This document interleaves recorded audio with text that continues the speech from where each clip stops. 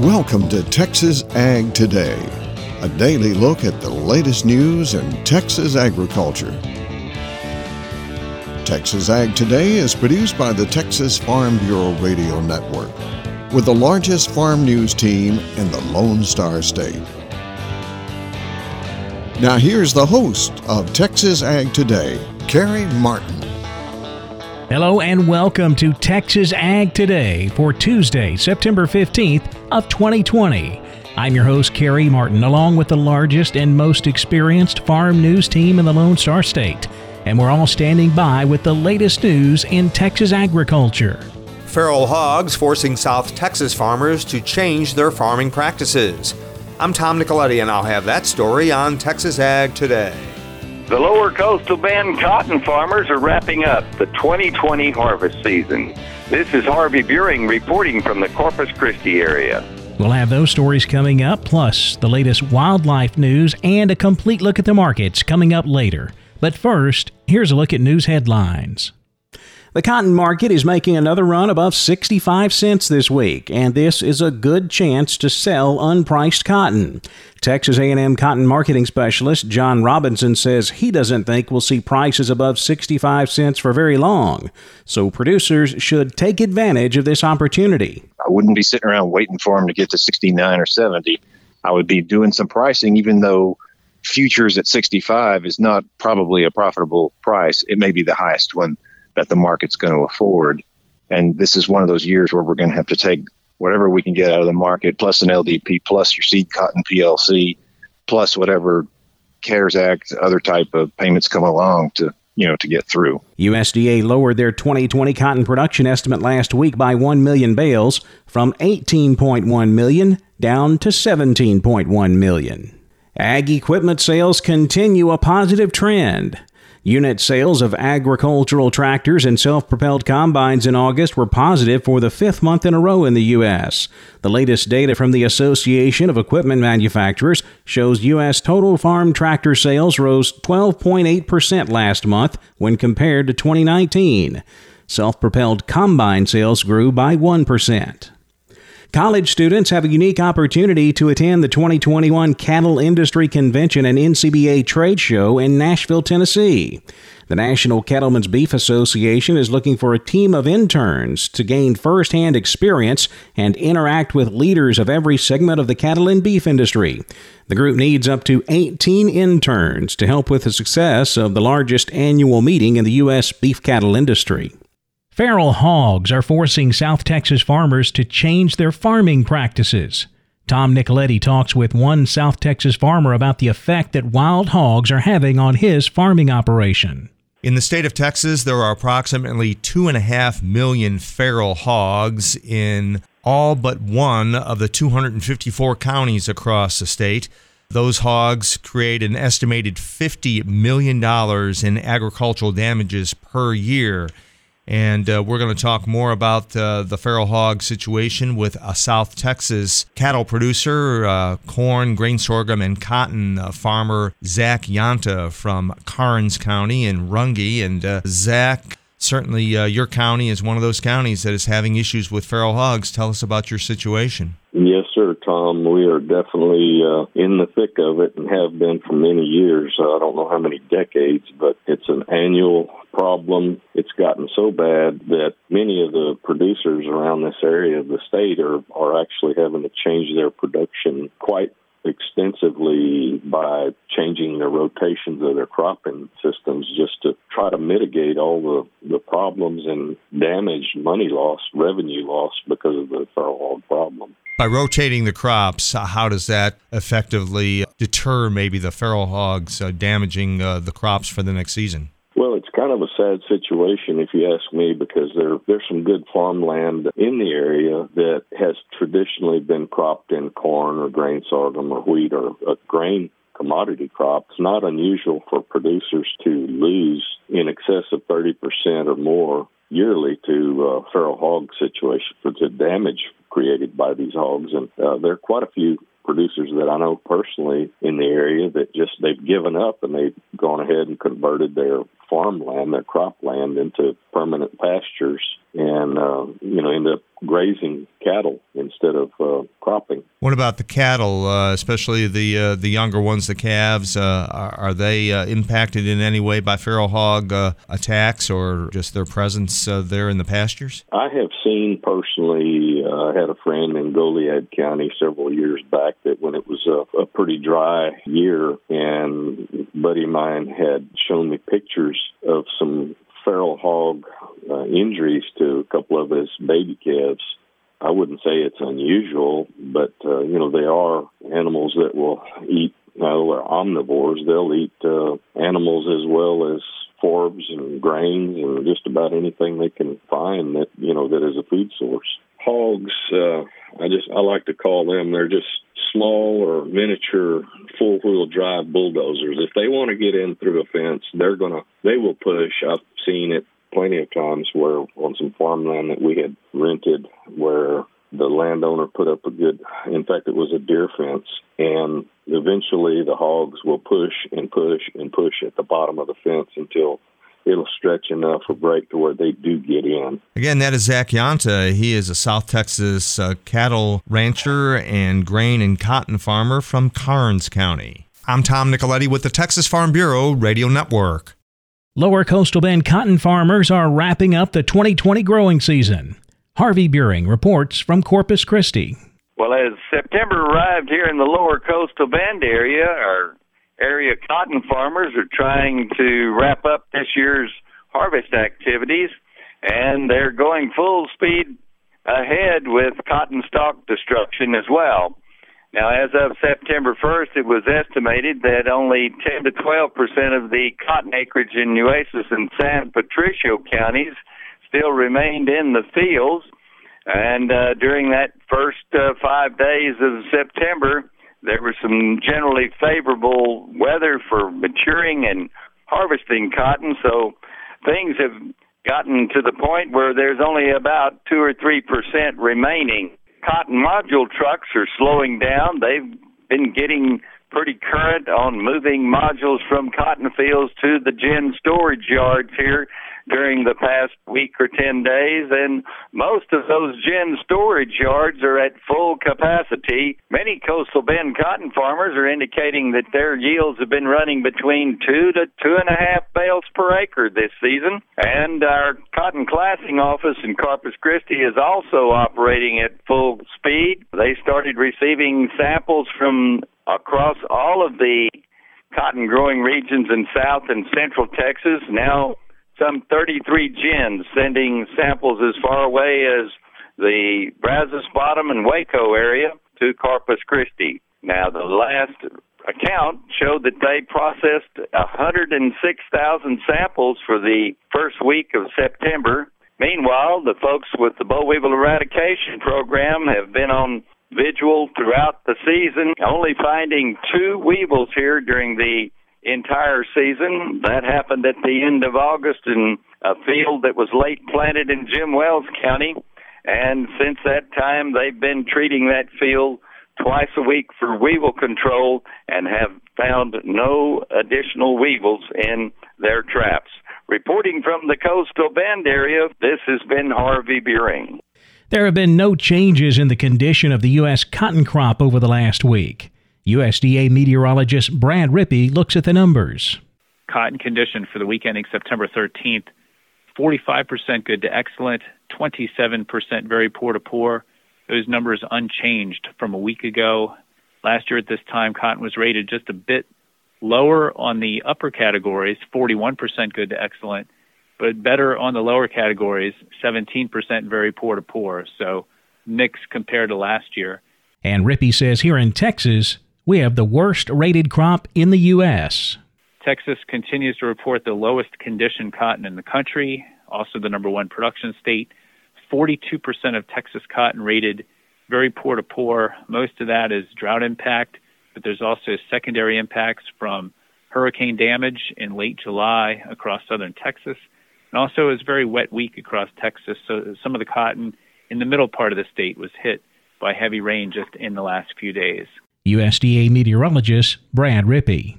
The rash of catastrophic events hitting the beef industry during the past year, including the fire at the Kansas beef processing plant and COVID-19, shows that the industry needs more processing capacity. Jessica Domel has the story. The supply chain issues seen in March and April at the start of the coronavirus pandemic in the United States has led Dustin Ahern, animal protein analyst for Bravo AgriFinance, to conclude that the industry needs more meat packing capacity. From 2002 to 2019, the average percentage of fed steer prices minus drop credit to comprehensive cutout was about 55%. In 2016, the average for that year was about 54%. So if the industry were to return to the leverage level of 2016, we'd need to add about 5,000 to 6,000 head of daily packing capacity. He says the extra packing capacity can come from a variety of areas. Number one, it could come from technology at existing plants. Another potential would be smaller to medium-sized plants that really specialize in niche markets, talking 1,000 to 2,000 head daily capacity. And it's not cheap. We estimate about $100 to $120 million investment per 1,000 head of capacity, and we have to have enough capital to survive a full cattle cycle. If we start building a plant today, by the time that plant's up and running, we're probably going to be in a tighter cattle supply situation. Ahern adds the cattle industry needs to be flexible and nimble to stay ahead of changes in the future. The beef industry has really capitalized on a lot of successes over the last couple decades. We've gained export market access, improved genetics, and increased meat product quality, but we can't simply rest on past successes. We have to really be focused on the consumer, being ready to innovate and be creative, because if history's making changes in jumps, we don't want to be caught flat-footed. With the long production cycle of beef, Ahern concludes the industry needs to be thinking 5 to 10 years ahead, because that is only a couple of generations of beef cattle. For the Texas Farm Bureau Radio Network, I'm Jessica Domel. The 2020 quail season will be very good in some areas of Texas, while not so good in others. I'm Gary Joyner, and I'll have that story coming up on Texas Ag Today. And now is the time to prepare for fall calving season. Texas veterinarian Dr. Bob Judd has some tips to get you ready coming up next on Texas Ag Today.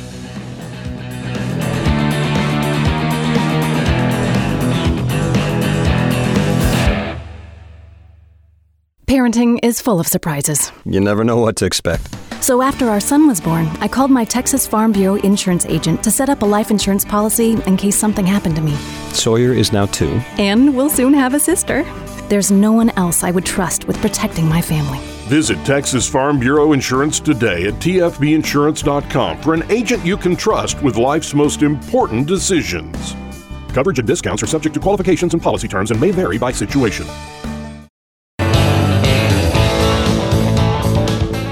You're listening to the latest news in Texas agriculture on Texas Ag Today. Well, it is time to prepare for the fall calving season. Veterinarian Dr. Bob Judd has some tips to get you ready. The first thing to do is walk through your pens and chutes and make sure everything is in working order. You don't want to discover your cattle chute is not working at midnight when a heifer is calving. It's a good idea to assume you're going to have some calving problems and decide how you're going to handle the problem when it occurs. Dr. Glenn Self from Oklahoma State indicates that getting a calving kit together is a good idea, and I agree, as long as you have experience and training using the tools. However, you need experience using a mechanical calf puller, as pulling incorrectly can damage the calf and the cow. You need to make sure you're using the calf puller correctly and applying chains correctly. And it's a good idea to have your bovine veterinarian train you on the use of the puller. These are powerful instruments, and I've seen cows severely traumatized and calf legs broken due to incorrect use. You need to know how to apply chains and when you can apply pressure to extract the calf and when you cannot. Also, you need to know when to stop and call your vet because a C-section may be needed. And if you don't want to damage the calf trying to deliver it with the calf puller, when a C-section could save the calf's life. The The calving kit should contain obstetrical gloves, obstetrical chains, obstetrical handles, a mechanical calf puller, a gentle antiseptic, and an obstetrical lubricant. Gentle iodine, not tincture of iodine, can be added to water at about 20 mils per gallon to disinfect calving equipment. Although Dr. Selk recommends non-detergent soap and water, your vet can order you a better lubricant that will make the job much easier. I'm veterinarian Dr. Bob Judd. This is the Texas Farm Bureau Radio Network. The 2020 quail season will be very good in some areas of Texas and not so good in others. Gary Joyner has a closer look in today's Wildlife Report.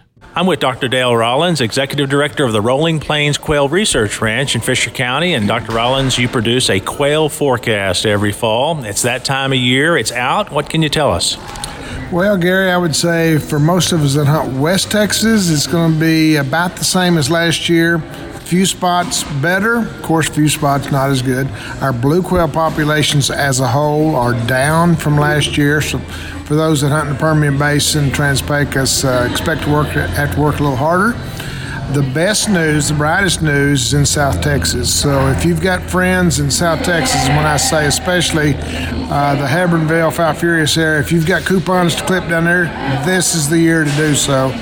Most of those people are at about 8.5 plus. So varies across the year. Of course, we've been extremely dry in West Texas, hot and dry. That doesn't bode well for quail.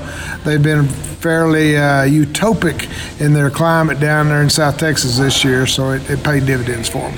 Tell us how the actual forecast is compiled. Who do you have out there helping you with some of those observations? I sent an email out in early August to about 75 quailophiles, people, students of quail as I call them. Some of them are professionals, Parks and Wildlife people. Most of them are not. They're interested long-term quail hunters or observant ranchers that I trust their opinions. And so I basically say, what do you think the quail season is going to be like on your property?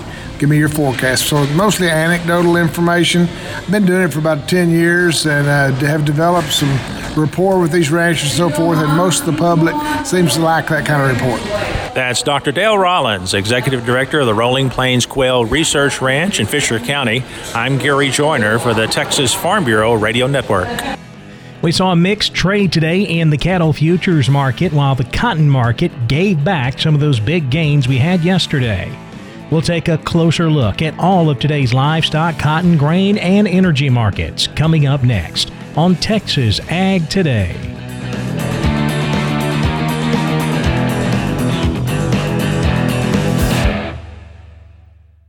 In Texas, there's pea-size hail and baseball-size hail. Guess which one hit our house? We didn't even know where to begin, but we called our Texas Farm Bureau insurance agent, and he was so reassuring. He knew exactly what to do to get our house back into shape and our lives back to normal. Now, we're even more thankful for the roof over our heads. Visit Texas Farm Bureau Insurance today at tfbinsurance.com to insure your home for Texas-size weather. Coverage and discounts are subject to qualifications and policy terms and may vary by situation.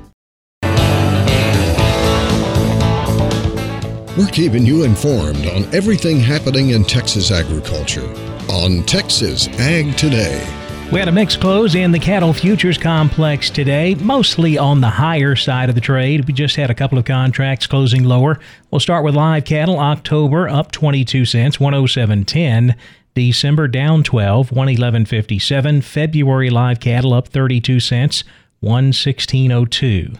Feeder cattle mostly higher. October up $1.10, 143.70. November feeders up 92 cents at 144.12. Looking at the cash-fed cattle market, all quiet so far this week. No sales to report so far. Cattle are priced significantly higher this week. The show lists are smaller. Feedlots hoping to build on the momentum we had on Friday when prices bumped up $1 from 101 to 102. The higher futures market this week helping that situation as well. Again, we wrapped up trading last week 101 to 102 live, 160 to 161 dressed.